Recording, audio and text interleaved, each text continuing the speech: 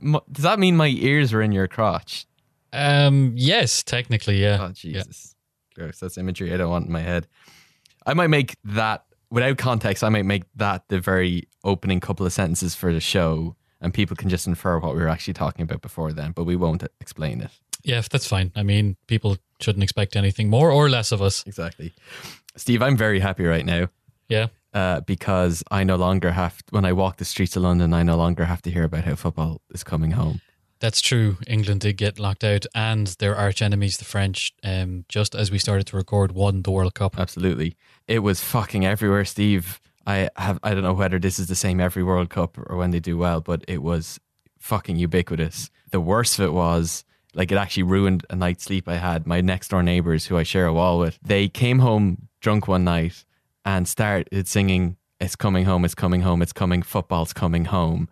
But they got stuck because of one small little amendment they made to the lyrics. They got stuck in an infinite loop because one of them would go, "It's coming home, it's coming, where's football going? It's coming home." And that one question that they posed within the lyrics meant that they kept going and they kept going and they kept going. I think it was like a gypsy curse was put on them and they could only stop and break the curse when England got knocked out. They only stopped singing.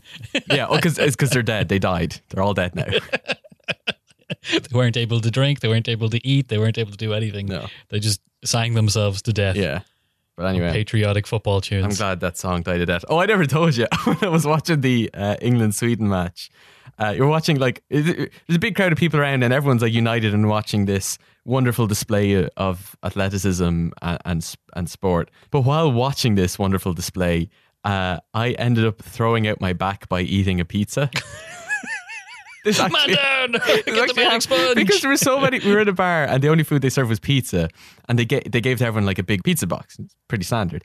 But when we went outside to where we were standing, like, everyone was in such close proximity that I was standing there with this huge pizza box, trying not to elbow into people. So I had to hold it at a diagonal angle while also holding my beer. But they didn't actually cut up the pizza, so I had to eat. Imagine, like, standing, holding a pizza box, no table, trying to tear up the pizza into little bits while holding a beer in one hand, while pinching two individual bits of pizza in your hand and tearing it apart, and then also eating it while bent over. And I only realised when I put down the pizza box and I stood upright that I threw out my back. So what I'm saying is, I don't deserve to have a body. I should just be a brain in a jar. Yeah, no, I mean, yeah, that's the closest you're ever going to get to an actual sports ball injury. So send on a physio. Send on a physio, man down. I didn't even, the only time, most of the time when I sat down to watch a World Cup game when it was on at the house, I usually just fell asleep. Yeah. We're if not. you guys are looking fans. for updates on what was going on, apart from just that we're happy it's over, you've come to the wrong podcast.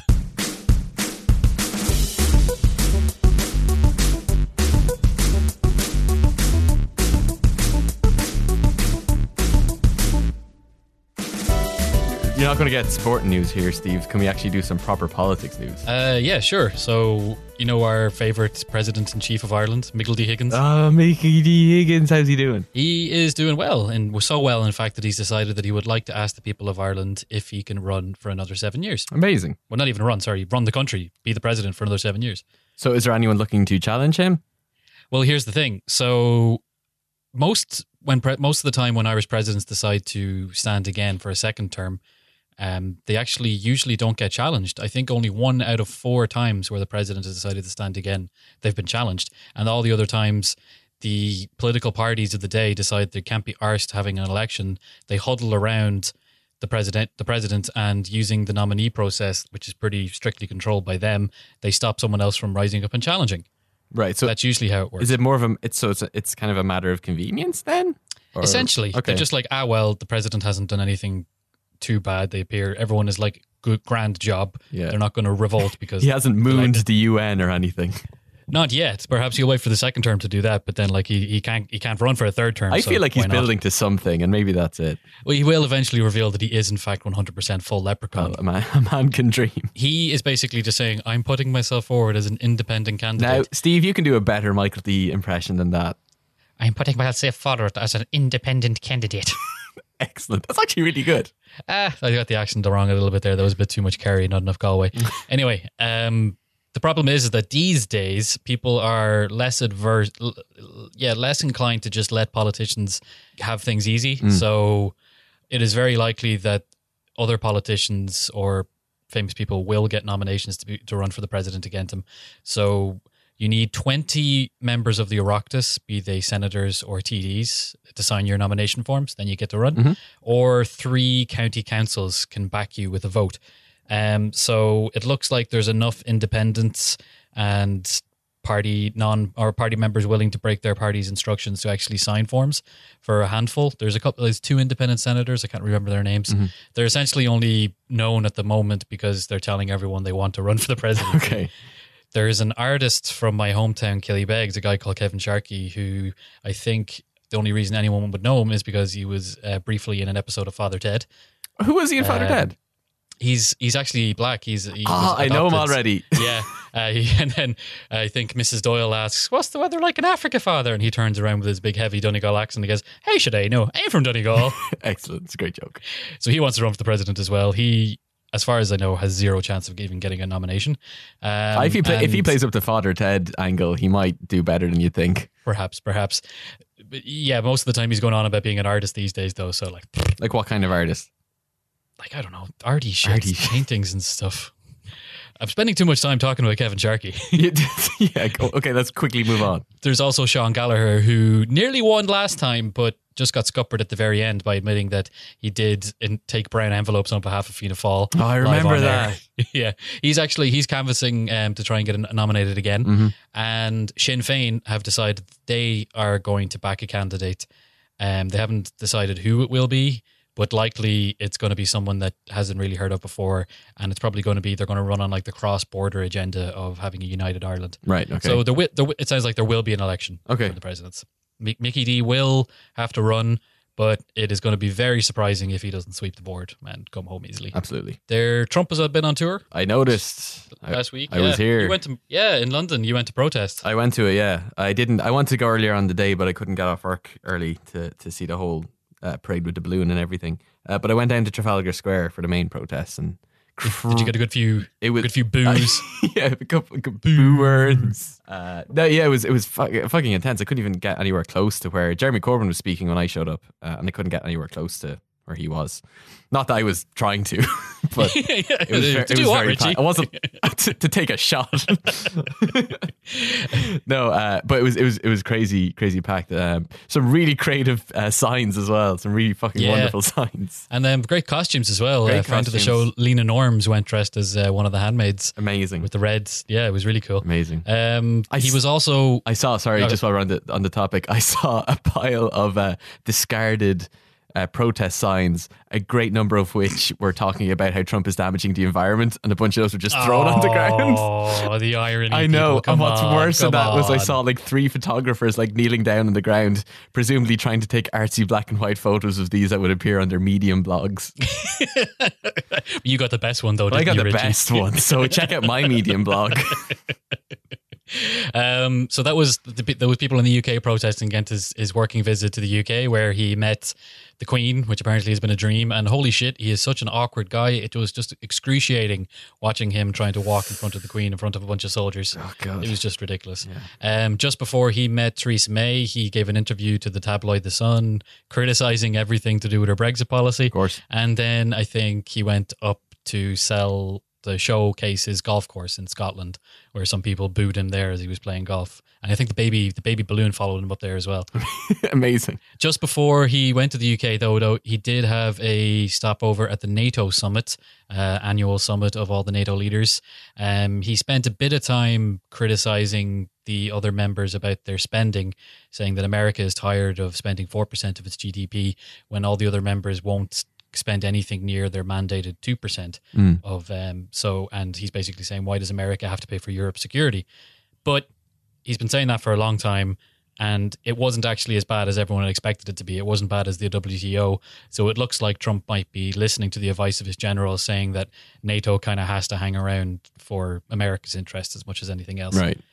But to top it all off, he is currently either on his way, or by the time you listen to this, it will have been over, but he is going to meet Vladimir Putin, president of Russia, had a summit in Finland. So, refresh my memory, because it feels like we talk about Trump so much I can't keep events straight in my head. Has he met him face to face in his capacity as US president yet? He has met him twice. Okay. At the sidelines of other large events. Right, okay. This is his first leader-on-leader summit, where the specific intention of them meeting is to have like a cage fight. Yeah, probably not. A big hug. Putin would destroy him in a cage fight. I don't know. Trump's got a lot of size and weight on him. He just sits on him. Yeah, like a big angry baby. That's what he can call himself, the baby, the tangerine toddler. So a lot of people are criticizing the fact that Donald Trump is spending so much time criticizing all the Democratic leaders of the world and trying his best to meddle in their politics with terrible remarks, while also saying that Putin, the terrible autocrat and dictator, is fantastic and have no problem turning up and shaking his hand and giving him all the attention he wants. And just as he was going over, Robert Mueller, the fellow who's investigating Russia's activities in the US presidential campaign of 2016 that got Trump elected, indicted 11 specific Russians on criminal charges of meddling in the elections. So it's very bad timing for Trump to be going over and high-fiving a Russian leader. Absolutely. But he doesn't give a shit. No. Trump do what Trump do. Yeah, and why would he change that now? No, never will.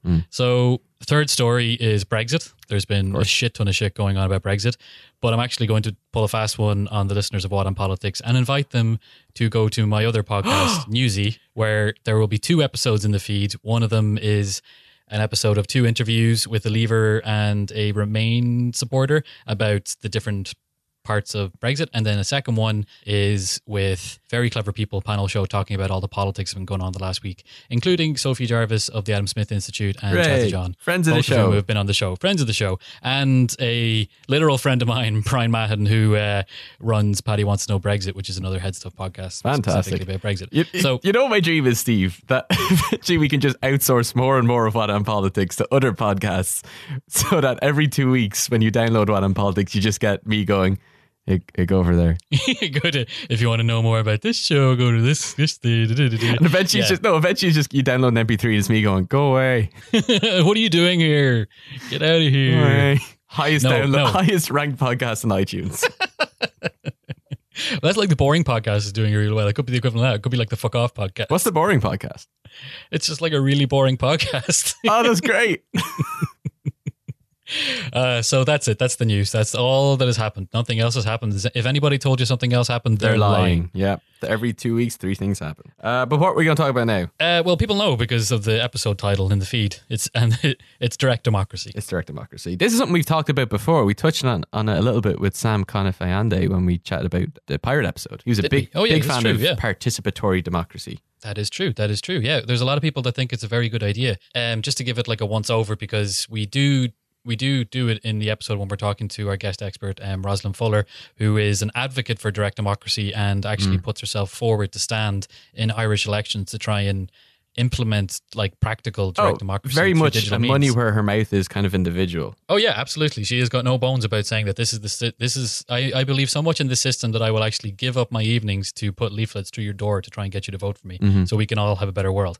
If only more politicians were like that. If only. Although she doesn't want any politicians. Yeah. So rather than the representative style governments that we have now, where we have these elections every couple of years and then elect people to make our governance decisions on our behalf, and then like essentially we don't really have any say again until the next election where we get to vote them in or vote someone else in. The direct democracy system would have people constantly and actively participating in making the decisions about how our countries, towns and cities are organized. And sounds great. That's basically what she wants to sell us. That's what Rosalind talks about. She spends a lot of time talking about how they used to do it in ancient Athens, including this amazing ancient Athenian stone Powerball machine that I never heard about before, but it sounds so good. It sounds so great. I want to bring that back. I vote for that. I'm voting for that. Yeah. So, Rosalind also recently just listened to the What I'm Canada episode, and as a Canadian, she, let's just listen to what she thought. So when she said that she listened to it, I was so self-conscious about how drunk I was during that episode. I was doing the amount of mental gymnastics I was doing to try and remember what potentially offensive shit I said. Even though you edited it. Did you edit it drunk too? I might have done. I don't know. It's all a blur. Anyway, take it away, us. Look, Richie, I was supposed to come here with the wits and stuff. I failed at that, which is why I'm asking fantastic guests like Rosalind in to join us. But it makes me look especially stupid when Rosalind's there early and has to witness me trying to open the door and then set up the studio. Roz, I'm so sorry. We're so bad. I survived. Just about. Speaking of which, I'm actually going to close my window so that guy who plays Stormzy, who drives by really loud, doesn't interrupt their show again. There we go. We're going to have to start crediting him soon. Guy that plays Stormzy in Brixton. He's been having a great time with the World Cup. It's like he's doubled his rotation of driving past my house. And we've been recording a lot lately as well, so it's quite good for him. Yeah, it's great. It's great for his brand because I keep mentioning him. That guy. That guy, yeah. Find out his Twitter handle and then plug him. Cool. So, Richie, we're in trouble. Why? We're talking to a Canadian. Oh, Jesus. Who's a political expert. Okay. And do you know what our last episode was? Oh, yeah, no, that was... I don't know if you listened to the episode, I called Canada America's hat. And Yes, I remember that part. Okay. And so is that like, I don't know, is that okay? Is that an actual technical definition that you guys use officially? Not so much. Oh, really? Well, how about are you More going we to start specialize using in it? is going down to America and, asking them, making fun of their ignorance. about Right, okay. All things Canadian. Oh, okay. But I did appreciate how you brought that out for the 4th of July, Yes. It's very classy, very subtle. Yeah, little jab. That was really, to be honest, the entire premise of doing an episode on Canada was just to give one to the Yanks. We appreciate that. I thought you would, yeah. I didn't, I was kind of semi-worried that, oh no, the Canadians would be annoyed that we're using them to get back at America. But I think as long as you're getting at America... Get back, like a jilted lover using an old flame. Yeah. Look, that's all.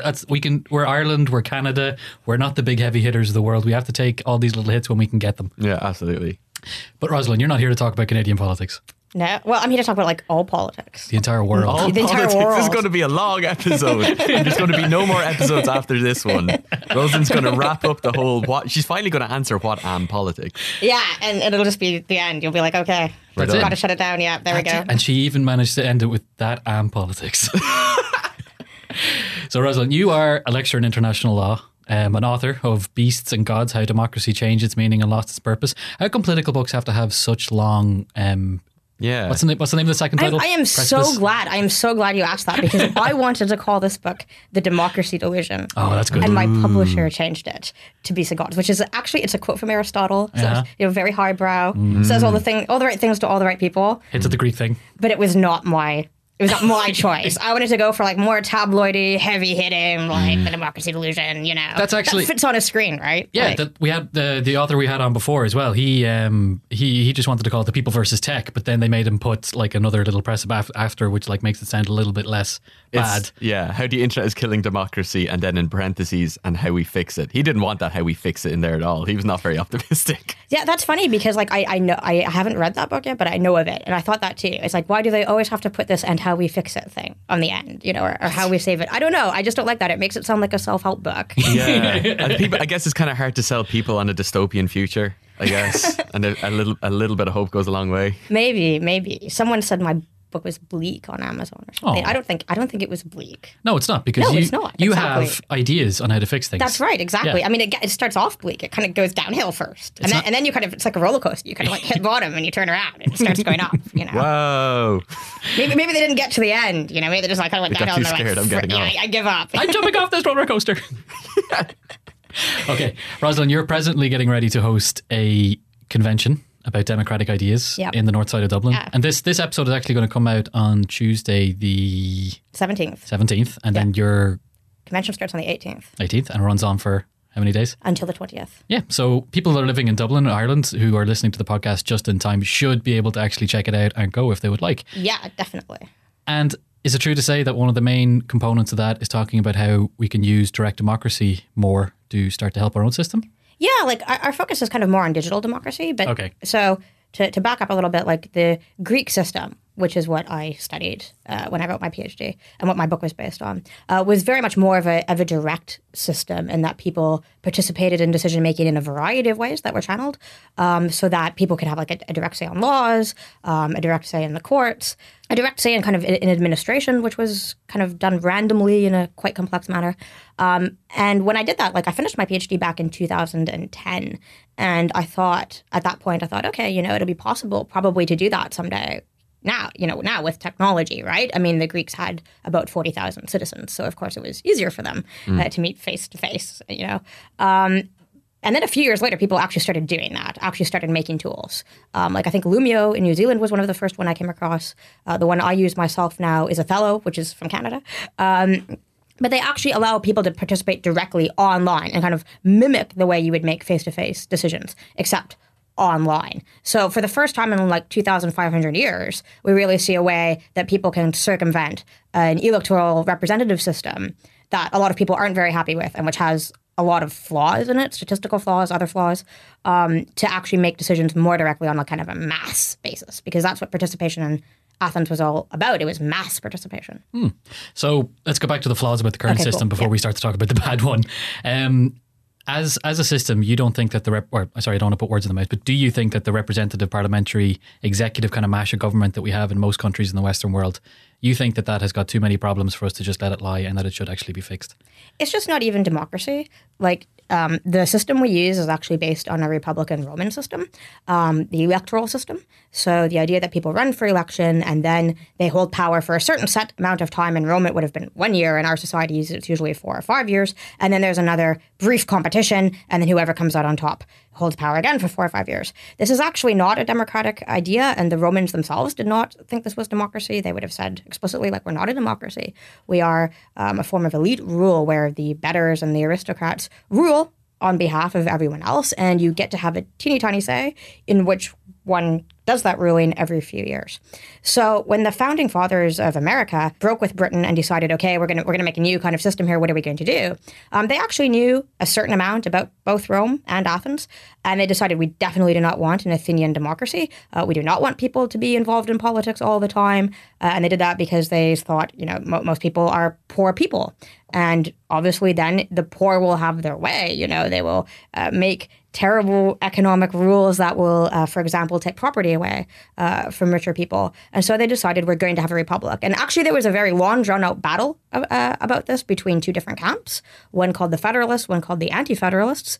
And they wrote quite a lot of essays about this. The Federalist Papers are a series of essays that deal partially with this issue of that there should be a republic instead of a democracy in the United States. And then that system just got copied all around the world. And it's what we call democracy today. Although even at the time of the founding of America, this was not generally called democracy. That really only started to be called democracy in the 1900s, really.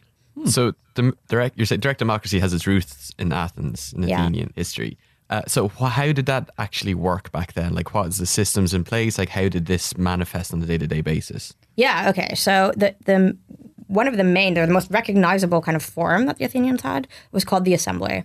So what they would do is they would meet it was supposed to be sometimes every week, sometimes it was less often, but they met at a certain spot, and they would speak for or against motions, and then by vote, by show of hands, they would pass those motions, right? Those laws into being. So that's one thing. However, that work was supported by a lot of randomly chosen officials. So people were chosen to become officials in Athens randomly. And one of those random bodies was a kind of administrative body that set the agenda, for example, for the assembly and took care of some other tasks. But then you'd have officials who were in charge of like keeping the streets clean and so on and so forth. And when you say randomly, is that your name being pulled out of your hat and you said you have to do this job now?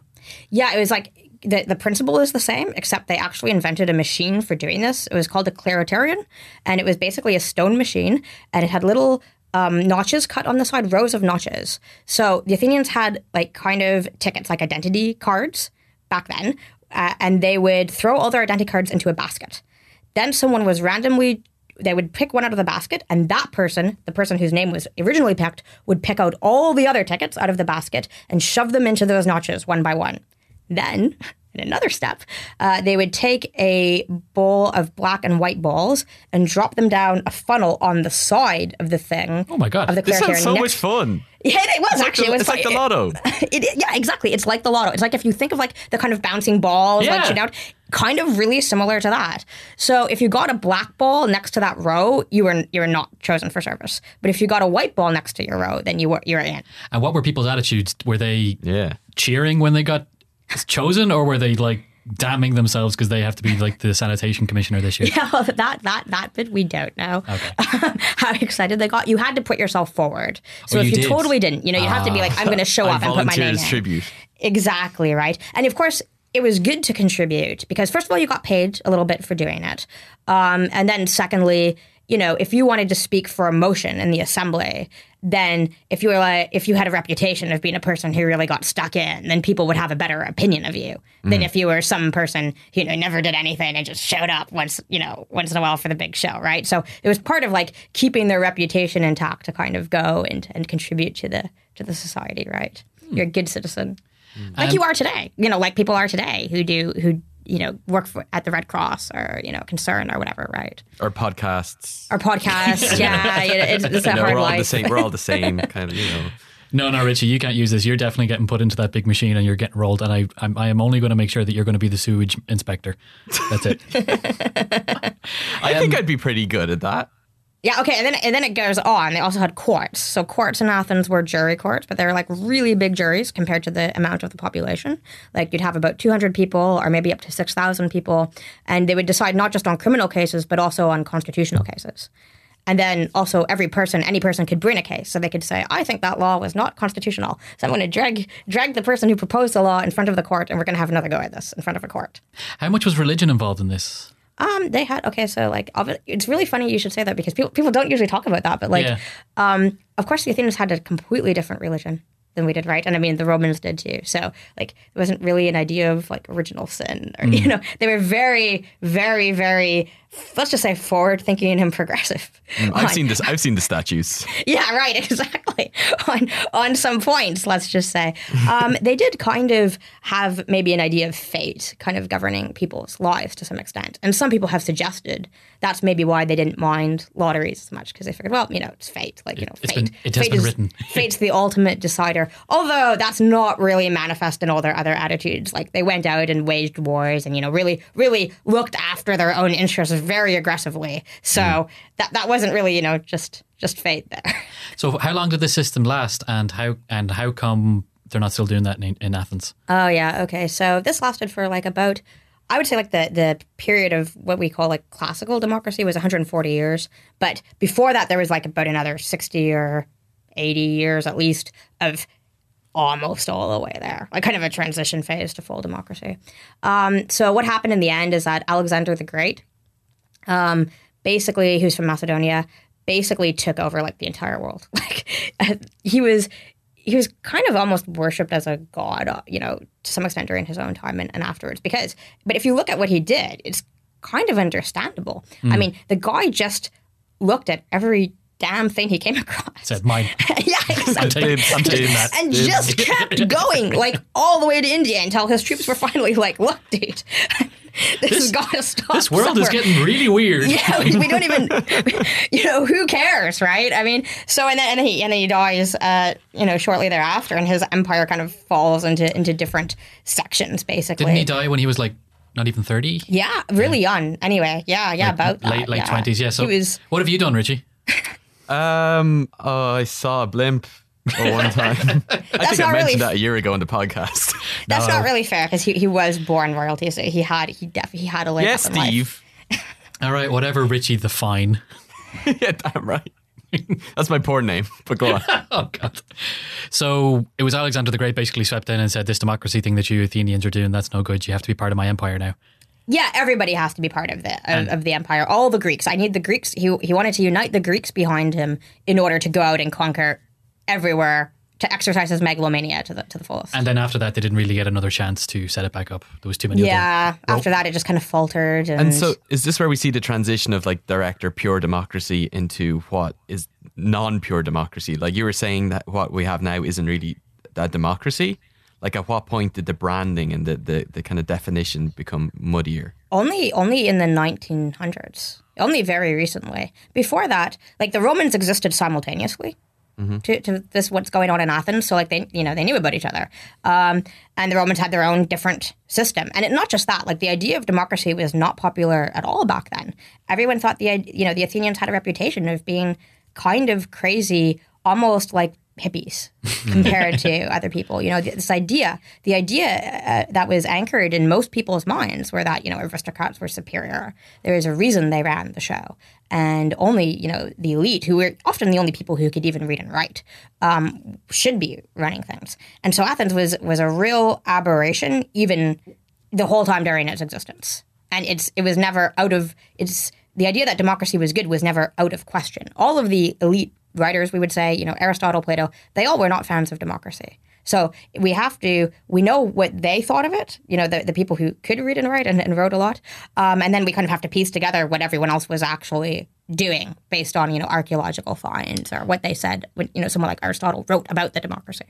So kind of tying it back to how it could be implemented here for this to work properly, as we imagine it did in Athens for the couple hundred years that it was there, did the general populace, and not the guys who wrote stuff down, do you think that they had like a good level of awareness and critical thinking about the system that was going on and engagement?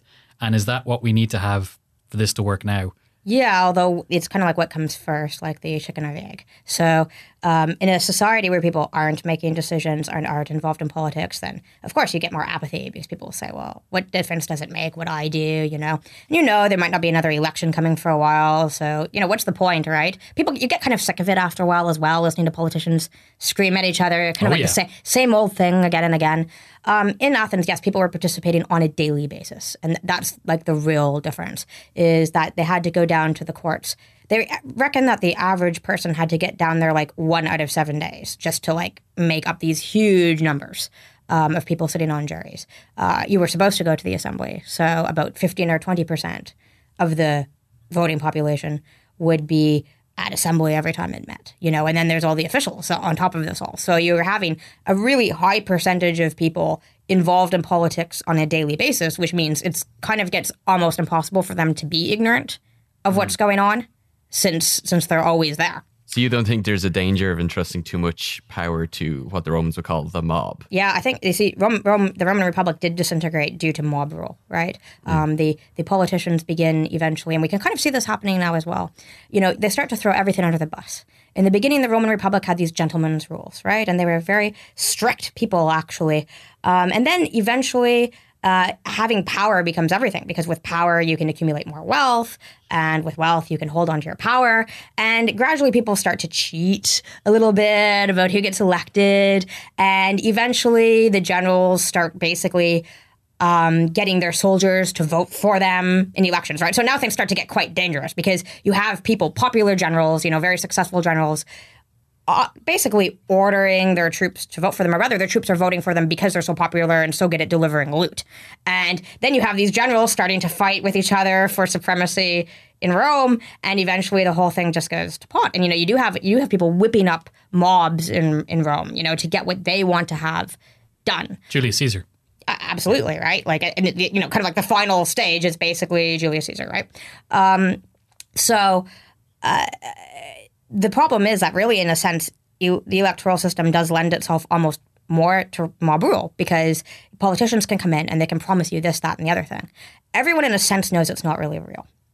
But who are you going to vote for? Obviously, the person who promises you things, not the person who doesn't. And it's very hard, even like I ran in the last national election, it's very hard to kind of take a more sensible, non-ideological, non-extreme position. You find it harder to get media attention. You kind of aren't really giving anybody completely what they want. If you're kind of trying to say we have to go kind of middle way on some things. So it's actually very, very hard to run campaigns from that if you want more middle position, actually. And therefore, the system in itself starts to like kind of inherently reward the people who say the craziest things, or the people who make the most promises. Whereas democracy is more like, okay, if the Athenians decided they were going to take a policy, it's like that policy counted from tomorrow. So if we're going to raise taxes, like that's your tax bill. If you're going to go fight someone, you're getting into your armor like now. And not just it's not just so like an aristocrat who's not going to actually fight. The Athenians are the ones who are going to be putting on their own armor and then going out and fighting the war that they voted for. Yeah, precisely. Yeah. So there's like very serious consequences that are very immediate to everything that's happening. And that does tend to sober you up like really fast. I mean, you know, you'll find that, you know, when people go buy, you know, they make purchases in their lives and things like that. People, you know, it's kind of a libertarian thought, but like people are often relatively responsible in their personal behavior. And that's because they often suffer consequences when they make mistakes. You know, you don't run around down the street, or you know what I mean. You don't too often run into traffic, you know, without looking, because you know that there's going to be consequences if you you don't do know me. You know, so it's that kind of idea, like that the democracy does have this flip side of like responsibility and accountability, and like you will pay if you do things wrong. But you know, take a look at Ireland, for example, with the bank bailout, right? You have the situation where, you know, we're stuck with this bank bailout that no one really agreed to. Therefore, everybody resents. Therefore, nothing, you know, there's been actually no real clear choice made. Like, do we have to suck it up and go, okay, well, if we don't agree to this bank bailout, they're probably going to tank us and the multinational companies might leave and we might be worse off? Or do we say, no, like let's not do this. Let's make a stand. Let's not pay them. We might go through a few hard years, but like we're committed to that, right? I mean, that's the advantage of a democracy like Athens. You can say, okay, we've had a big conversation. We're committed to this thing we've decided to do. Now it's everybody's playing both sides. And it gets very, very confused and kind of leads to the mob behavior. I'll give you A, I'll give you B, vote for me, you know, free things forever, right? You see this Donald Trump classic example, right? Yeah. So in the Greek system, it was a little bit easier because, granted, they did have big international organizations like the Persian Empire coming in to try and take them over and stuff like that. But they didn't necessarily have something like the WTO or the Google multinational organization with its tax bases in 17 different places. Or it didn't have UN committees on maritime law where basically you have all these different decisions being made that will affect everyone in Ireland. So if we were to take it to Richie's mother, who lives in Kildare, who does like thinking about politics. She's a listener of this podcast, which is why I'm getting she's a very woke individual. Very woke. How in the direct democratic system, how is Richie's mum supposed to influence these kind of big international, multinational things? Yeah, that's another good question, because that's actually what I started from. Like, I'm not a historian. I actually studied law and specialized in international law. And I started asking, how the hell can we deal with these international organizations that are even worse than anything that happens on a national level, because you lock yourselves into treaties? But I think... Well, even worse in the sense that... Like, what do you mean by even worse? Okay, even worse in the sense that there's even less like representation in a sense, because you vote for your local TD, let's just say. There's already some skewing in that, like some statistical discrepancies in who gets elected. So who's in the Dáil isn't really totally reflective of how people voted. Then they elect a government, and then they send a representative off to, like, let's just say the United Nations or wherever, or the WTO, for all I know, to negotiate. I mean, you're now down to someone who represents maybe 15% of the population or something, you know, after all of those steps. And then when they're there, especially a country like Ireland, now we get back to like Ireland and Canada. Canada's a bit more powerful. And I mean, Ireland does have a say kind of through the European Union on for example, trade, right? Sure, but Canada takes up a lot more of the map, so you do guys, you get the muscle in. Yeah, Ireland's pretty strong. More of the GDP, yeah. So, but you're basically kind of gonna get mowed over, and like you'll be lucky if one or two of your positions gets into the final paper or treaty. And I mean, all the more so as very big powers play all kinds of tricks to try to get their way. You know, they come with very, very large delegations.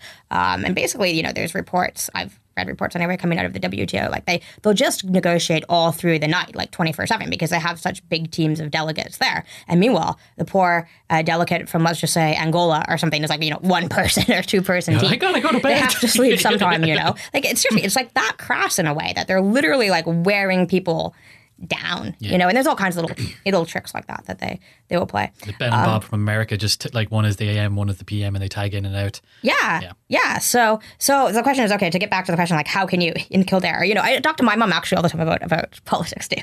She's also a very woke. My mom's better than your mom. My mom doesn't listen to the podcast. I think mums are actually great for talking to politics about, because it does, you know, because they do always ask you, how does this work? How is that going to work? So I think I came to the conclusion that you'd have to fix democracy on a national level first. Basically, if you knew what you were doing, if we were saying, okay, we are going to have to negotiate with other countries at this point, we're organized into countries. Countries have jurisdiction over us, When I became an Irish citizen now, Ireland has jurisdiction over me, and I owe my loyalty, to the state of Ireland. To Michael D. Higgins. Yeah.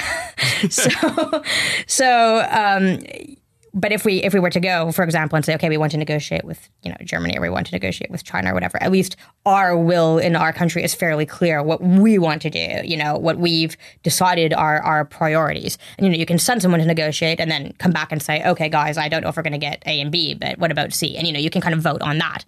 And to some extent, that's what we do when we have referendums, to some extent. It doesn't work very well, but...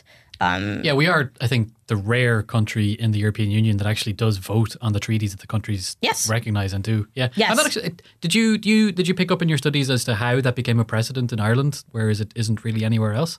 Because you need to make a constitutional change in order to cede any sovereignty. In Ireland, and to give more powers to the EU is ceding Every sovereignty, and therefore it has to be agreed to by referendum. To allow the government to do that. A good thing from the Irish Constitution. What do you know? Well done, lads. The best thing about the Irish Constitution, I think. If you're a fan of direct democracy, absolutely.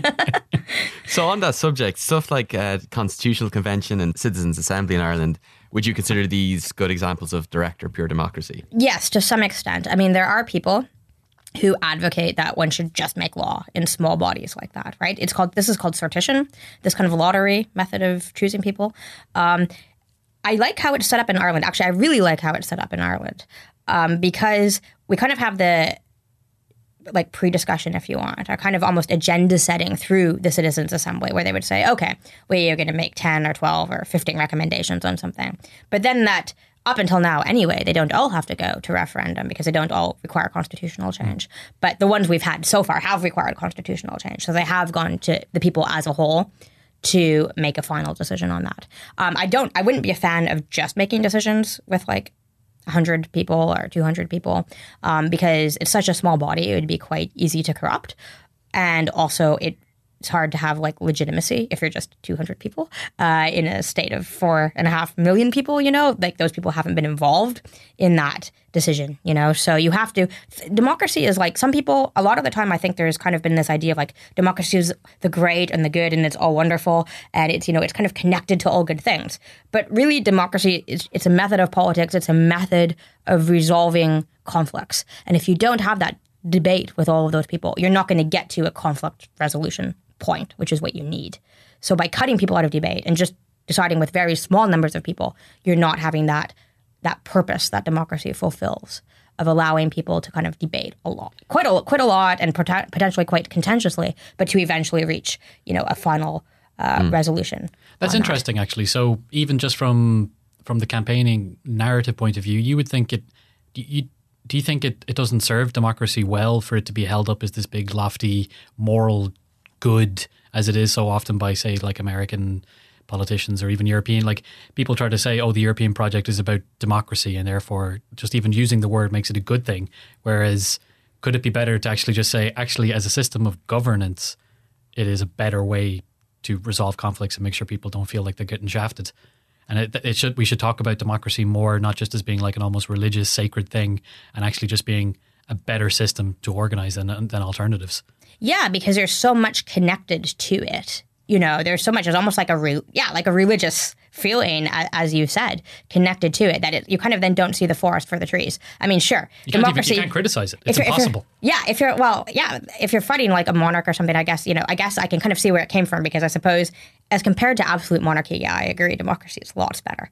But at the end of the day, just because you make one mistake or one bad decision, or I do think in a democracy, people will continue to make the occasional mistake and the occasional bad decision.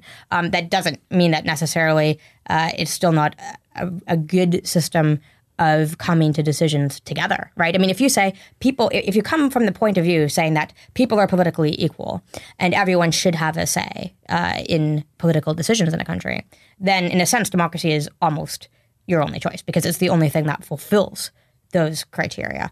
But does that mean everything's going to be great every day from now on? No. I believe democracy has a better track record than other forms of government. But everything's a matter of decisions, and everything's a matter of, all decisions are trade-offs. So there's not, and this is the thing about electoral politics. It has gotten us used to this magic fairyland where everything will be terrific, and everything's going to be wonderful if only you vote for this person or this party or whatever. I mean, all policies are just plus and minuses. So you might get something good, and then for the alternative, something sucks, right? Like if you look at Canada, we have, in Canada, there is universal public health care, which is great in many ways, right? Like you go to the doctor, no one in Canada thinks about money at all, right? I mean, this just does not come into question in people's heads. Essentially the same as the UK and the NHS. Exactly, yeah. Right, exactly. However, for that, there's some treatments that aren't available in Canada because, of course, since we're centrally organized, we decide what makes sense to fund and what doesn't. So sometimes people have to go to the United States for treatment. More experimental treatments would be available in the United States that are not available in Canada. The government keeps a relatively tight kind of control of how much is spent on healthcare. So you will wait longer if you have something that is not life-threatening, which you won't do in the United States. So if you're quite well off, and especially if you're extremely wealthy, of course, in the US you can buy your way to things, right? In Canada you can't. You're stuck there with what you have. So personally, I think that's fine. That's a great trade-off, and I think for most people it's a great trade-off. But it's not an absolute thing, There's always the plus and minuses with everything in life. Speaking of those plus and minuses, do you think that if we were to switch over tomorrow to a pure direct democracy setup, people would be ready to not have politicians to blame for all of society's ills? Do you think they would just invent another other? I think that's funny because I do think that's one of the big things people don't like about direct democracy is they're like, but who would I complain about? Yeah. I like complaining about people. I like complaining about politicians. It's almost like you've cut someone's legs out from under them. Yeah, it would make our job an awful lot harder doing these kind of podcasts. I was just thinking that. Because it's a lot easier just to complain about Donald Trump, Theresa May, the EU and all that, because there are these others, these elites that we can just point to and say, but if the responsibility was in our hands, then we'd actually have to talk about things like policy and decisions and oh God. It'd be very tough. And then, Steve, if we fucked up, there'd be big Stephen Ritchie baby balloons flying over our various cities. Yeah, exactly. That's true. The Athenians were very if someone proposed a law and that did not work out, they were John, that was a crap law. Yeah, seriously. Your stock went down big time. So yeah, it's easy to criticize. It's hard to be constructive. But in a sense, it's like the condition of being a child almost, just being dependent, You can complain, it's like being a teenager, like a perpetual teenager, right? You bitch about your parents, but then, you move out and you have to do your own laundry and everything. And you have to, life gets more, you focus more on what you're doing as opposed to complaining about what other people are doing. And yeah, it's kind of a question of do you want to grow up and be politically mature, I guess? No. Yeah, right, exactly. I think you're right. I think a lot of people would say no. I also think you got to remember, could you do this from today to tomorrow? No, you can't. You can't make changes that fast, right? So change would probably become more gradually anyway. And it did come more gradually in Athens as well. So you're talking about revolution rather than evolution? No, evolution rather than revolution. No, I definitely feel more revolution. Oh, okay. I just feel even if you look back at revolutions, the French Revolution didn't happen in one day. No, it happened over a couple of years. Not people died. Right, precisely. Yeah, and then they had Napoleon. Yeah, right, exactly. But my point is, even something like that, which is a major revolution, in world history, didn't happen instantly either. So things generally take a little while. But I want change now. I thought you just said you wanted politicians so you could complain about them. I want a lot of things. This is the problem. This is what we're dealing with. Can you imagine a bunch of me's making decisions? No, don't make me. Rosalind, you're not just an academic talking head who appears on podcasts to talk about incredibly complex political systems. You are actually someone who puts your money where their mouth is and runs for election. So you ran in the last Irish general election, is that correct? Yes, I did, yeah. And what was your campaign based on? Okay, it was based on implementing digital democracy. And also, what I've done is I've asked people, I've actually run these kind of online decision-making processes that a lot of people in my area have volunteered to do. So out of that has come a lot of my policies, right? So I have policies now, concrete policies, right? I was in favor of repeal the eighth, based on what people have said they want me to do. And, I have policy on health and education and things like that. But yeah, my commitment is that I, ask my voters what they want me to do before making a decision. Can you talk about those tools that you're saying about leveraging the internet to get this kind of mass collection of voices? filtering into to one singular direction. Can you talk a little bit about those tools and how you use them and how they've evolved? Okay, so the tool I use is called Othello, but there's a bunch of different ones out there where actually this is actually a big part of what DemCon is focusing on, is kind of showing people these tools and how you would use them. The one I use is basically like people log on, and I in advance make up the questions. Right now, it doesn't have to be that way, but I do it because again, change doesn't come instantly, so there's a limit to how much I can ask people to do. Those are either questions relating to big issues in Ireland, like for example, the Eighth Amendment.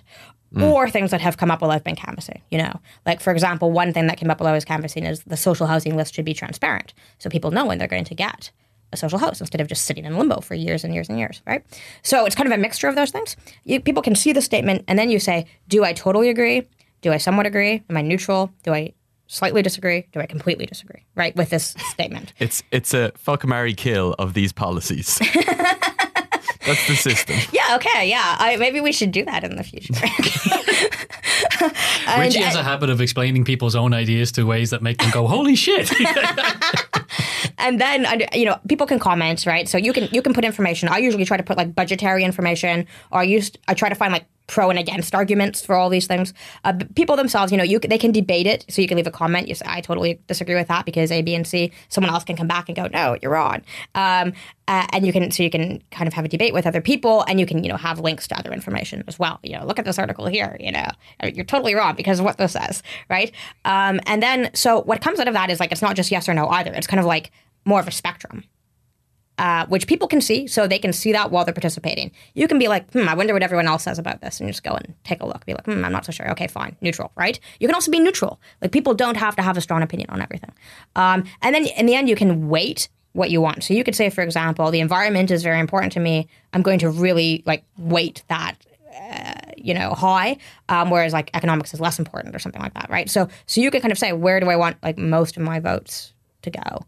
In that. And then people can see how did people vote. And then I take that and I filter out just the people who live in Fingal, which is my area.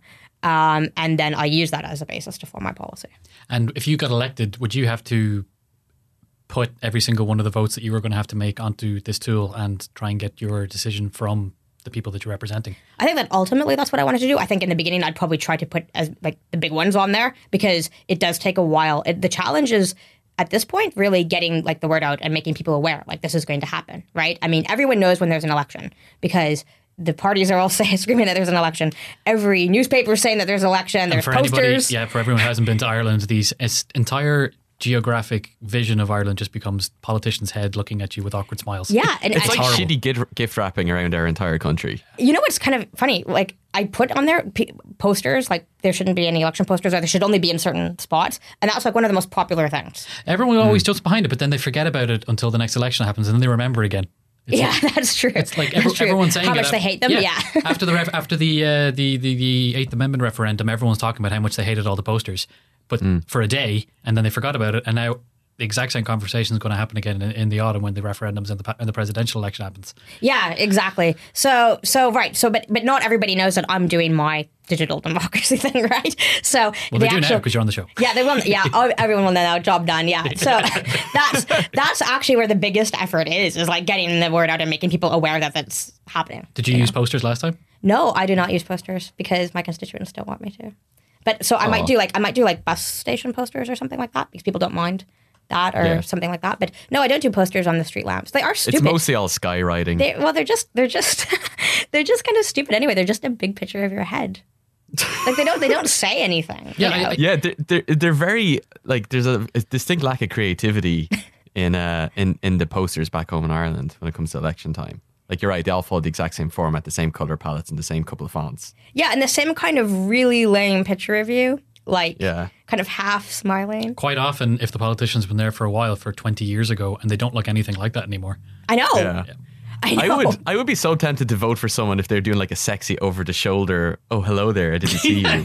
Or a tiger. With a little dog. I'll keep that in mind. So tell us about your new book, In Defense of Democracy. Yeah, okay. So, my new book is based... Well, since the first book came out in late 2015. And back then, people were quite interested in democracy. Obviously, I think the campaign was really already on in the United States, for the presidential campaign. So there's a lot of interest in democracy, but like people weren't saying there shouldn't be democracy. But since the election of Trump and Brexit, that's actually become a quite mainstream argument in a lot of academia and journalism. Like people shouldn't be allowed to decide on things. Look at Trump, look at Brexit. People are just too stupid. We really shouldn't have direct decisions. It's not something that you hear as much in Ireland, but it's something that's kind of become almost normal in the US and Britain, like in these kind of sort of chattering classes, I suppose one would call them.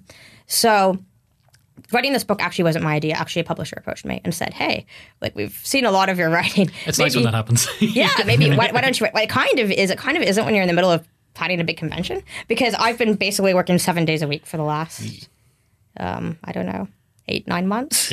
Oh God. Yeah, no, it's like convention, writing, convention, canvassing in between. So so I thought, like when they wrote me that, I thought, yes, I want to do that. I so want to write that book and kind of tell people why there should be democracy, why getting rid of democracy or controlling democracy or trying to kind of put the blame on people and saying people are the problem with democracy is actually not the truth. I mean, if you just look at something like the presidential election in the US, the idea that Trump is president of the US is used again and again and again as, bludgeoning people. They're just so stupid. They don't know what's good for them. They voted for Trump. Actually, 3 million more people voted for Hillary Clinton than voted for Trump, right? So the problem is the Electoral College, which was put in place by the Founding Fathers in order to prevent the idiot mob running the show. Actually, that's what led to the election of Trump. And people should have known that because Al Gore also won 500,000 votes more than George Bush back in 2000, and George Bush ended up being president. So these kind of electoral fluctuations are like known. Everyone knows that they happen. Everyone in political science knows that they happen. But there hasn't been an impetus to change the system. Even though it's clearly not reflective, and you'd think everyone should be at least in favor of a reflective system. The idea has been, no, people just don't know what's good for them. They were just too stupid. They just should have stayed the course, and no one should have voted for Trump, and they're terrible, and they're racist and bigoted, and blah blah blah. And there are racist and bigoted people, but probably not like 90% of people. Hopefully. We'd be screwed by now. Like we'd be screwed by now if that were the case. So. You mentioned that you're canvassing, so are you getting ready to run for election again in Ireland? Yeah, I'll run in the local election. So, see, another issue for running in Ireland is that what happens in the local elections is that people get co-opted onto seats. So it's happened in my constituency, and I really appreciate the opportunity to complain about this is that already, people, a lot of the councillors who want to retire have retired and named their successor. So that person gets to be a councillor already now without having to run an election campaign. I thought it was just, I know about co-option from when a councillor is elected to the Dáil or to a different higher office to get to move on. I didn't actually know it's when you retire as well. You can do it. You can do it anytime. So now I'm pretty put out about this because as an independent, I don't have anyone to hand me a seat. So I have to go and win an election from, kind of the ground up. Whereas they're like, oh yeah, I'm councillor so-and-so, right? And they kind of get to be in office for a year and then they can start taking credit for, things because they're already in office. And which ward are you going to run in? My area is now, they redrew the boundaries too, just to keep things interesting. so my area is Rushlusk, Dunabate. That's north side Dublin. Nice area. Yeah, it is. It is. Oh, my brother's moving into that area soon, so you're going to have to knock on his door. That's great. Where's he moving to? He hates voting, though, so he's exactly the kind of person you need to talk to. No, he is. No, I love that. I love people who hate voting and hate politicians. They're really, really my number one. Oh, Steve, can you give her a key to his house and then you can just be waiting for him like in a chair and you turn around and you're like stroking a cat and going, hey, I hear you don't like voting. Sit down. Let's discuss. That is awesome. Yeah, that'd be a great. Richie, way I think you should over. become my campaign advisor. You have so many good ideas. I've just been spitting out great ideas. Oh my God, you guys are turning me against this system because the idea of having Richie with this kind of access to control and power is just terrifying me. Never mind Donald Trump. Oh. I think he'd be a great campaign advisor. Look at all the creative ideas he's come up with already. It's true. Fuck, marry, kill for policies. Come on, Steve. Yes. Yeah. That's memorable. Skywriting. Breaking I don't know. I've said so many, I can't even remember them. Breaking and entering in order to win people over. The over the shoulder look for the posters. Over the shoulder look. Come on, Steve. If every poster Tempting. has everyone looking over their shoulder doing a little sexy tiger thing, Hey, babe. politics would look very different in Ireland. It is all I'm would. saying. It would definitely attract people's attention, right? Like, Okay. no one would forget you. In my understanding of the system of direct democracy, it's presently 2 against 1, so I'm going to have to concede and say, fine, you guys go ahead with this. But also, I don't have to be part of it, so I'll watch. System works. For now, we will say thank you very much, Rosalind, for taking the time. And if anybody is in the Dublin area and wants to check out a very interesting convention, where's the website? What can they do? It's demcon.org. So just go to the website, sign up. It's also on Eventbrite, so it should be one of the first things getting up on Eventbrite when you look for events in Dublin under politics at this point. So just go to one of those 2 places and sign on. And it's at the Bracken Court Hotel in Bilbergan. Begins at 4:30 on Wednesday the 18th. Does it cost much to attend? It's €15 for a day, which includes lunch, however, or €25 for the whole thing, and that includes lunch on both days, and tea and coffee. Very good deal. That is a steal. Yeah. Okay. That is a steal. Thanks very much. Thanks, Rosalind. Boo. Yes. Back again. What do you think of that, Steve? That was feckin' fantastic. Rosalind is a very, very clever lady. No. I meant, what did you think of my ideas? Yeah, I'm all Revolutionary, for. right? Yeah, I'm all for whatever it is you said that I thought was so important. I definitely didn't forget. It was like the sexy over the shoulder. Yeah, no, I actually, I didn't forget, and everyone else had just heard it. So look, come on, stop blowing your own horn. The whole point, yes, just write them down on a piece of paper and put them towards the forum, and we'll vote on them next week in our new direct democracy of What Amtonia. That would be called What Amtonia? What Amsbergs? What? Philadelphia. Okay, yeah, that is that was the original. That's what we need to stick with. That's it. Yeah, that's the episode. If you guys like it, please be sure to review us on Apple Podcasts, because that does help the show get out there, which is why everyone says it like this at the end of every episode that they do. You can also follow us on Twitter at WhatOnPolitics. You can send us an email at whatonpolitics@gmail.com. And if you want to leave us a voicemail, we haven't plugged this in a while, but go onto our website and there's a little button you can click and you can just leave us a little voice recording. It's quite nice. Yeah. And if it's decent and if it's intelligent and if it's witty, then there is a very high chance that you'll actually end up in the podcast. Yeah, but if it's too much those things, if it's too intelligent and too witty, we won't put it in because, this is our show. We don't want to promote you going off and setting up a rival better show with or fact-checking. Unless it's a podcast that again we can outsource to and I have to do less work. That would be great. That'd be great. So you also got homework to go off and listen to Newsy, because we have lots to talk about Brexit over there. And also, if you're in the Dublin area and you want to hear more about direct democracy from the fantastic Rosalind Fuller and her fantastic cast of intelligent and speakers that she's going to have there, it is demcon.org, and it is happening in Balbriggan starting Wednesday after you listen to this podcast. All of the links you need are in the show notes. Yes. So that's about it, Richie. That's it. I'm going to go cook a steak. Oh, you bastard. Yeah. I want steak. Come over. Okay, yeah. All right. I guess mine's going to have to be very well done. I'll check what the price of the flights are, and then I'll see you sometime tomorrow. Great. I'll leave my cold steak out on the front steps for you. I can't hear you because I'm going to get the steak now. Okay, goodbye.